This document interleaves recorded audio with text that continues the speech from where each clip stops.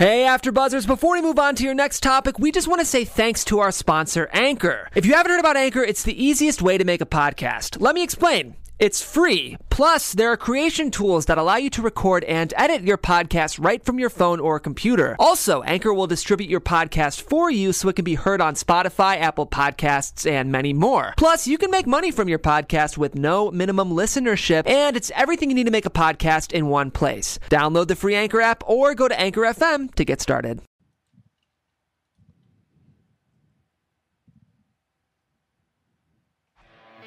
Presented by AfterBuzz TV and hosted by Hall of Fame superstar Sean X-Pac Waltman, this is X-Pac 12360. And now your host, All right, Sean, WWE you are going to be live Hall of Fame in superstar Sean 3, X-Pac 2, Waltman. 1. Welcome to X-Pac 12360. Finally back. Yeah, last Tuesday it was. There was a lot going on down in Orlando at the Performance Center, and I could not take the time to call in for the show. Sorry, everyone. It's all good. It's all good. Well, at least you guys didn't get all the way here and then have me. I kind of had a feeling. That's why I texted you beforehand. But either way, I mean, major news coming out for NXT, especially the day that you were there as well. What was that? They're going to be on the USA Network. Oh, yeah. Do you think that people might still see NXT as the minor leagues now that they're on USA? Maybe. Yeah. Yeah. I just think they're going to see them as different, though, more than anything. Right. And I honestly think that, this is my prediction, within 6 months, they're going to beat Raw or SmackDown in the ratings at least once. Interesting, yeah. Oh, yeah. Because I think, within my Maybe experience... sooner. Maybe way sooner than 6 months. Yeah, seriously, yeah. But it's tough to convince mainstream fans or casual fans that these guys are on the same level when it's easy for them to just say, well, why aren't they on Raw? Why aren't they on SmackDown? So I'm hoping that, this kind of elevates them into, like you said, just being a third brand, having 2 hours of live primetime TV. I'm hoping that convinces people, Yeah. Yeah, I really do. Like, I'm not just saying that to try to hype up, Sure. the, positive attitude or whatever, and just being, not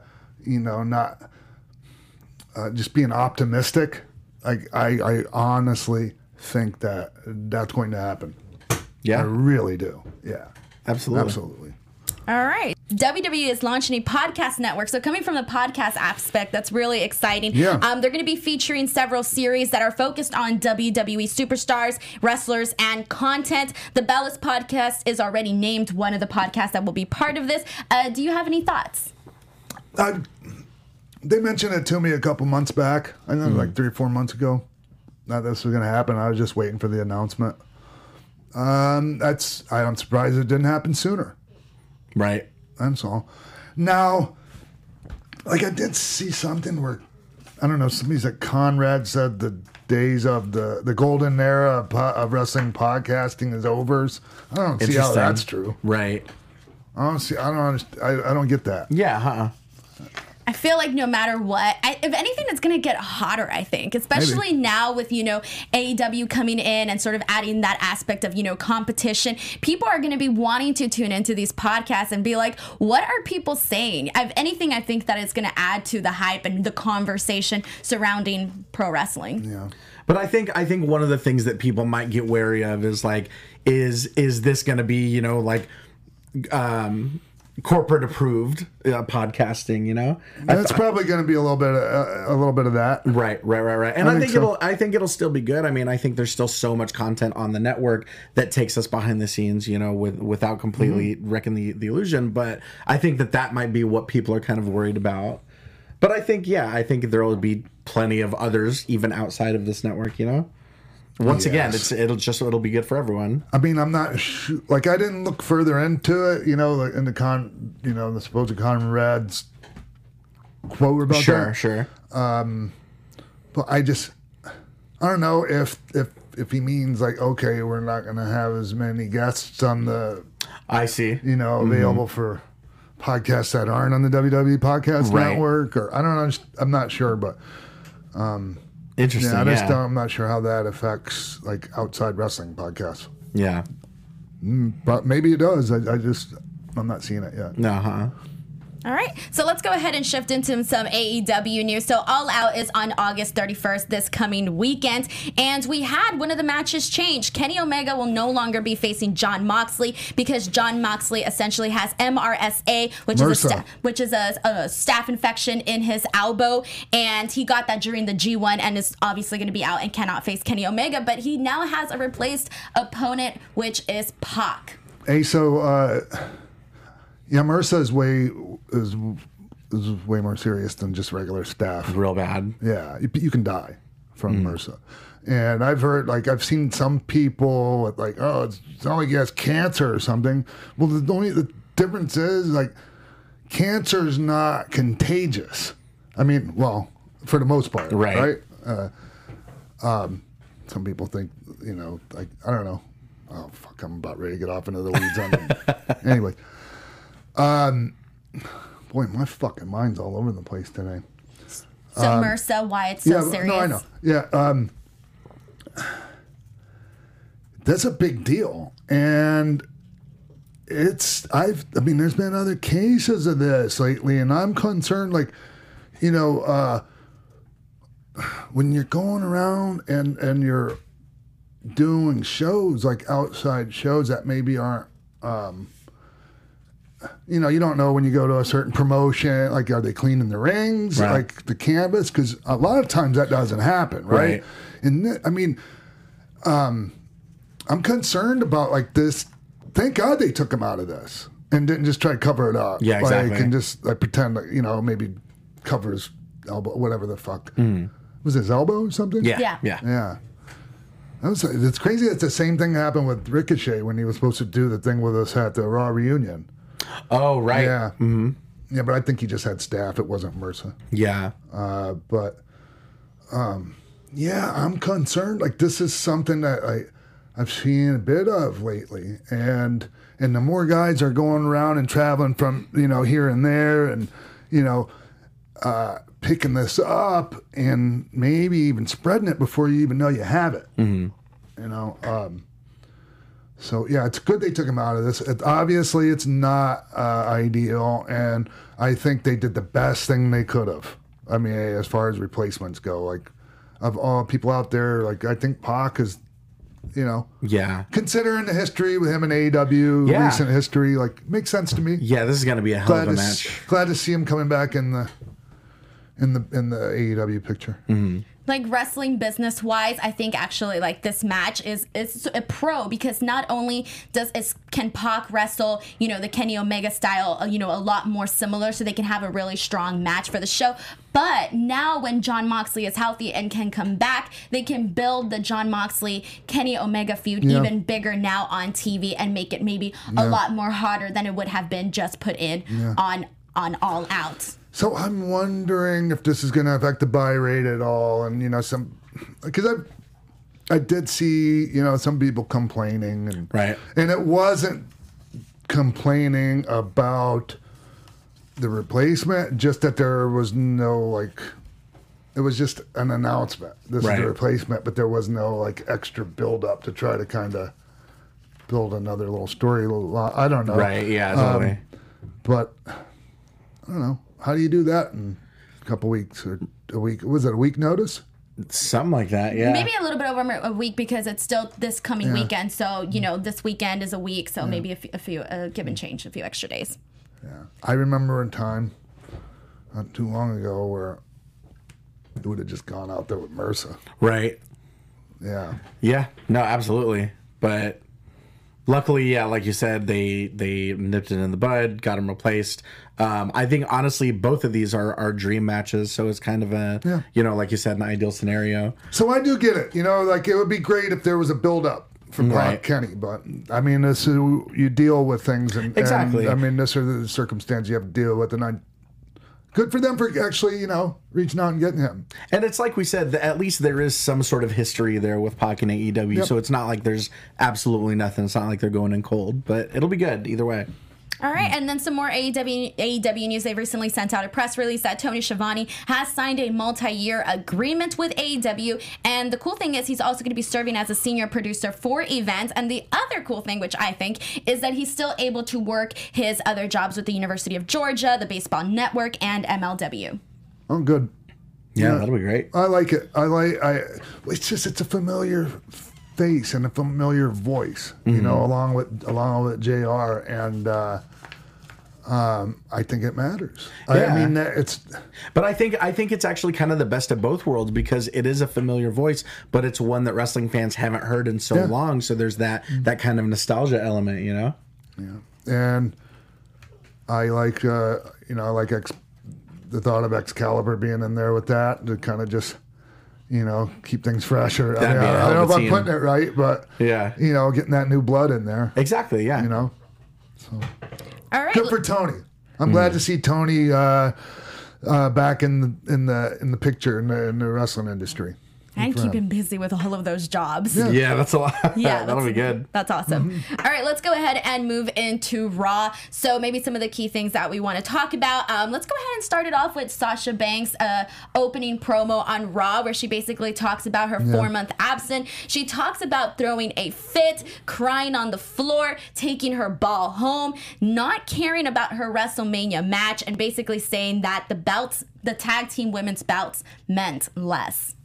Not less. Like, I must have missed that part. Yeah, she said that she was in a match for WrestleMania and that she thought the women's tag team belts meant less. Well, she said she was defending belts that she didn't care about. Huh. Yeah. Huh. I wonder how that plays into, like, creatively. Like, I don't get that part, but like everything else, I understand. Yeah. It's funny that she would mention that, you know, take your ball and go home thing, and like crying on the ground because like there was reports of that. Well, and I think that's what they wanted, is just to like shut everyone up, just to go ahead, address it, you know, and just use it as ammunition, basically. If it really happened, right? So, I'm not a fan of playing entrance music when you're running out to attack somebody. Right. What the fuck? Come on. Because it gives the element of, though, this was, we were just waiting for it to happen Oh, instead yeah. of like, no, I'm gonna go she kick snapped. this bitch's ass, but play my music first. Right. But you know what? I will say this. I really do like Sasha's new attitude of this, like, bad girl. And she even went on to say, like, I am the standard for this women's division. And I do kind of like that edginess that she brought to it. Well, that's the thing. Sure. When she was in NXT, and then her and Bayley were putting on legit match of the year candidates, you know, she was doing her best work as a heel. The boss character is a natural heel character. Yeah. And so I think it's long overdue. All right, and I know, do you want to talk about the Drew McIntyre Ricochet match? Yeah. Any thoughts on that? I thought the right person went over. Actually, you know what? I mean, my choice did, but I think I would like to see either one of those guys as King of the Ring. I think both of them would be good for different reasons. Right. I thought they had a really good match. I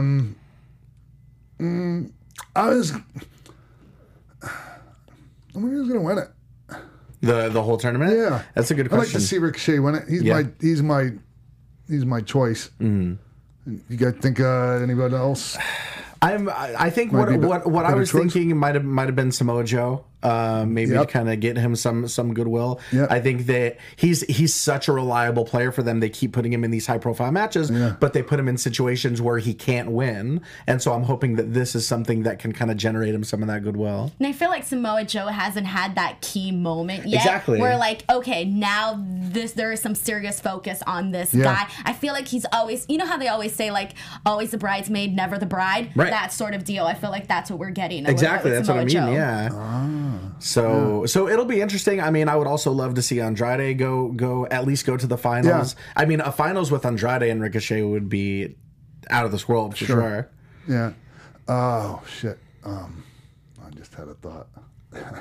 People are used to me having thoughts on this show. And, yeah. Do you want to talk about some other key moments? So Seth has officially accepted Braun's challenge for WWE Clash of Champions. So they're essentially having 2 matches now because they're both tag team champions, and now they're having this match against one another. How do we like this chemistry? I kind of like it. Yeah, and obviously the people do, because did you see the reaction they got when they won? Yeah. The title? That was a huge reaction, Mm-hmm. right? You know, yeah. It's interesting. I'm just waiting to see where it goes, because for me, I was happy to see those tag team championships on Anderson and Gallows, and I would have liked to have seen it, you know, stay with those guys for a minute. Right. It seems like they're kind of being hot-potatoed around a little bit. But if they have this long-term plan where this makes sense, then I'm all like, I don't want to get too judgmental and go, oh, why'd you take it off those guys and put it on them? They don't need it. Well, if it makes sense in the long term, like sometimes we just step back and just see how things play out before we start just criticizing. Sure. Well, this is bullshit. Right? Well, we can use that as a segue to talk about the tag team turmoil match and kind of we've got new number 1 contenders in Robert Roode and Dolph Ziggler. Yeah. Not only that, but they went over clean several other teams in that match, maybe 3 or 4 other teams. So it's interesting that this is a new team, never teamed before, kind of getting hot shotted to this tag title match. It feels like it. Yeah. It feels hot shot. It feels like they were just thrown together, and they're both good, really good. Yeah. You know? And both of them. complement each other. Yeah, Wow. The stuff that they were doing in that match was really good with Heavy Machinery and with everyone else that they were working with. So it'll be interesting to see how they work against Braun and Seth, for sure. All right. Any other thoughts on Raw? Any other moments you guys want to talk about? I would say that those were pretty much some of the biggest highlights in terms of the show. We did have a new Firefly Funhouse segment, which was fun. I like where he was spelling out sociopath, and he's like making it seem like very, well, obviously very kid-like, but at the same time he's teaching them a word that maybe kids shouldn't know. But it was hilarious. Well, and that was really more just a compilation of everything that we had seen before. But I think to that point, I think that's a positive. I think keeping the Fiend off TV unless it's absolutely necessary is the right way to go. You know? Don't overexpose the Fiend, everyone. Right. But I did see some people on Twitter. You know, there's always those people that you don't agree with on Twitter. But I did see people on Twitter that were upset that, you know, that they want to see him on every show. Well, here's what I enjoy. Someone on Reddit had a really interesting point that Bray's found a way to be his own manager at this point. He's playing this monster that never speaks. He's his own mouthpiece? Yeah, he's his own mouthpiece. That's so fascinating to me. And he's so good at both in such different ways. Yeah, my girlfriend really, and you know, and the only reason I bring this up is because she's a writer, very successful one, and so she knows her shit when it comes to this type of stuff. She really enjoyed that segment. Yeah. Yeah. That's awesome. What was it about it that she just said that just by watching that, she gets exactly what his character is all about. So yeah, definitely. Yes.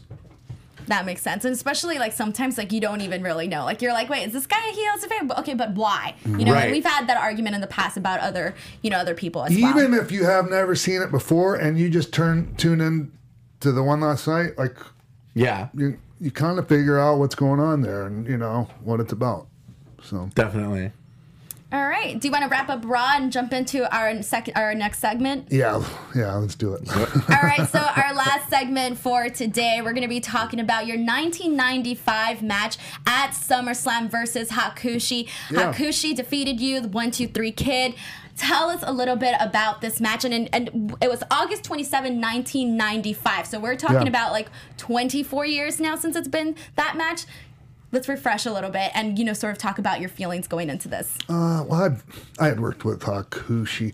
Matter of fact, as far as anyone in WWF at the time, I was the first one to ever work with him when he was Jinsei Shinzaki. Mm-hmm. When we had this tour of Japan in 1994, and it was kind of like in conjunction with Tenryu's group. I mean, we used their ring and everything like that. And that was actually part of the problem. Like, you go there with the WWF tour, and it just looks like WWF guys on a Japanese show. Because it's a Japanese ring, and, you know, they have a Japanese ring announcer. When you go to Japan with WWF have WWE show, the Japanese people, they want to see what they see on TV. They want to see Howard Finkel. They want to see the fucking ring with the red, white, and blue ropes, which is what WWE's ring was at the time. All of that, right? So anyways, the tour had a few issues. But I don't know why I had to go into all that. You know me. But what I was getting at is I had a match with Shinzaki, and we kind of killed it, actually. Finish got screwed up, but like everything leading up to it. I mean, the finish wasn't awful, but there was a little botch. But it was enough for people like in the company to go, holy shit, we got something with this guy. And before the tour was over, he was working with Undertaker. And Wally Yamaguchi was coming out with a head, like Undertaker's head, like it was, you know, he had his head chopped off, and it was kind of crazy. So all that being said, like I had other matches with him before we had that SummerSlam match, but that was the idea. Like they put us in that match in that spot, and it wasn't the first match on the show, but it was one of the early matches that helped set the pace for the rest of the show. I think the first match on the show was actually Hunter's very first pay-per-view. Oh, wow. Yeah, I think he worked with, I know he worked with Bob Holly. And I'm pretty sure that was the opening match, but but that was a good one too. It's just, but I lost. Right. It was really hard for me to pull out, You talked about the pacing. You talked about like how it set the pace, and one thing I noticed going back and rewatching this is that it was so ahead of its time and so kind of fast paced for that era. It seemed like. Actually, like we did some things that were fast and like we're athletic and they were sudden, but if you actually watch the pacing of that match, it was actually slow. Okay. It just seemed like it because the things we would do were fast. Yeah. It's just the pacing was slow. And that's like something that I think was really good about that match is because everyone could digest everything. We would do something, give it time to breathe. Right, yeah. Do something again, give it time to breathe. Then go into the heat, all that. And so even though he was a heel and the people were with me, he didn't do a ton of heelish stuff. He's busting out flying space tiger drops in 1995. Sure. And, he hit me with a Bronco Buster before I was going to ask about that. I'm pretty sure people know now that's where I got it from because I've said it a billion times for people in the back that haven't been listening. Was there any sort of a language barrier between you guys working together? A little bit. Yeah. But, nothing major. It was just the same that, I would have to deal with. Right. When, like going on Japan tour. And I mean, he actually had he spoke wrestling English. Right. Wrestling, that's such a fascinating concept to me, using that and using kind of body language, putting together spots that with people that don't necessarily speak your language. And, we did some cool things that you would never see at the time and things that, I got from, all my travels around the world. Right. Actually stole some of it, right from Tiger Mask matches, things like that. Yeah. Do you think he came a few years, before? Because considering that he was wrestling this different style that maybe we weren't really seeing that often and maybe weren't really introduced to it in the U.S. until, Luchador started coming to ECW. So do you think he was a few years before his time? Yeah. I mean, yeah, I guess. It just... I mean, he was a huge name in Japan, but it makes me wonder. He wasn't a huge name, but he was very, he wasn't respected. Huge. Yeah, because he wasn't in New Japan or whatever, but in the wrestling industry over there, he was, he was up and coming, and, they knew, the real wrestling fans in Japan knew. Yeah. One of the things that jumped out at me, again, going back and watching this, is how how kind of out of nowhere the finish sort of came. Yeah. It's, you go for this spinning heel kick and just immediately he turns it into this power kind of bomb. a power bomb, like a one-arm power Exactly. bomb, right? And I love those days where that 1, 2, 3 could come from anything. Was that something you guys had kind of meant to sort of do? Yeah, that's kind of how I like to do finishes and matches like that. Mm-hmm. You know, because he was using the diving headbutt, he was using the power bomb, but yeah, that was such an interesting way to go into it. Yeah, but I mean, if I went back and really like dissected it, there might have been some things I would have done different, knowing what I know now. But like, yeah, and people appreciated the match. I don't know if you watch a reaction. You know, the crowd was hot. Yeah, yeah, and they just appreciated the quality of the match and and you know how hard we worked and. Okay, there's a replay. Yeah, so. But yeah, I got all my shit in, and he beat me. At the end of the day, so it's about. Well, I mean, because we're getting ready. Like he had matches with Brad after this. It was Right. like they used him for some other things after that. So Yeah, definitely. How was it kind of integrating your guys' sort of? Did he have a martial arts background before he got into pro wrestling? I have no idea. Sometimes I imagine, right? Right. I imagine he might have because because his technique was pretty good. So Yeah. you know, But yeah, a really lot of good us, stuff. a lot of us have like green belts in Taekwondo or took some karate classes and or whatever. Sure. But yeah, definitely for anyone watching or listening, go back to the network, rewatch that SummerSlam '95. Such good stuff. Well, and this is also the show where they had the second ladder match between Razor Ramona and the Heartbreak Kid Shawn Michaels. Yeah, absolutely. And this has been talked about, but I'll mention it on here.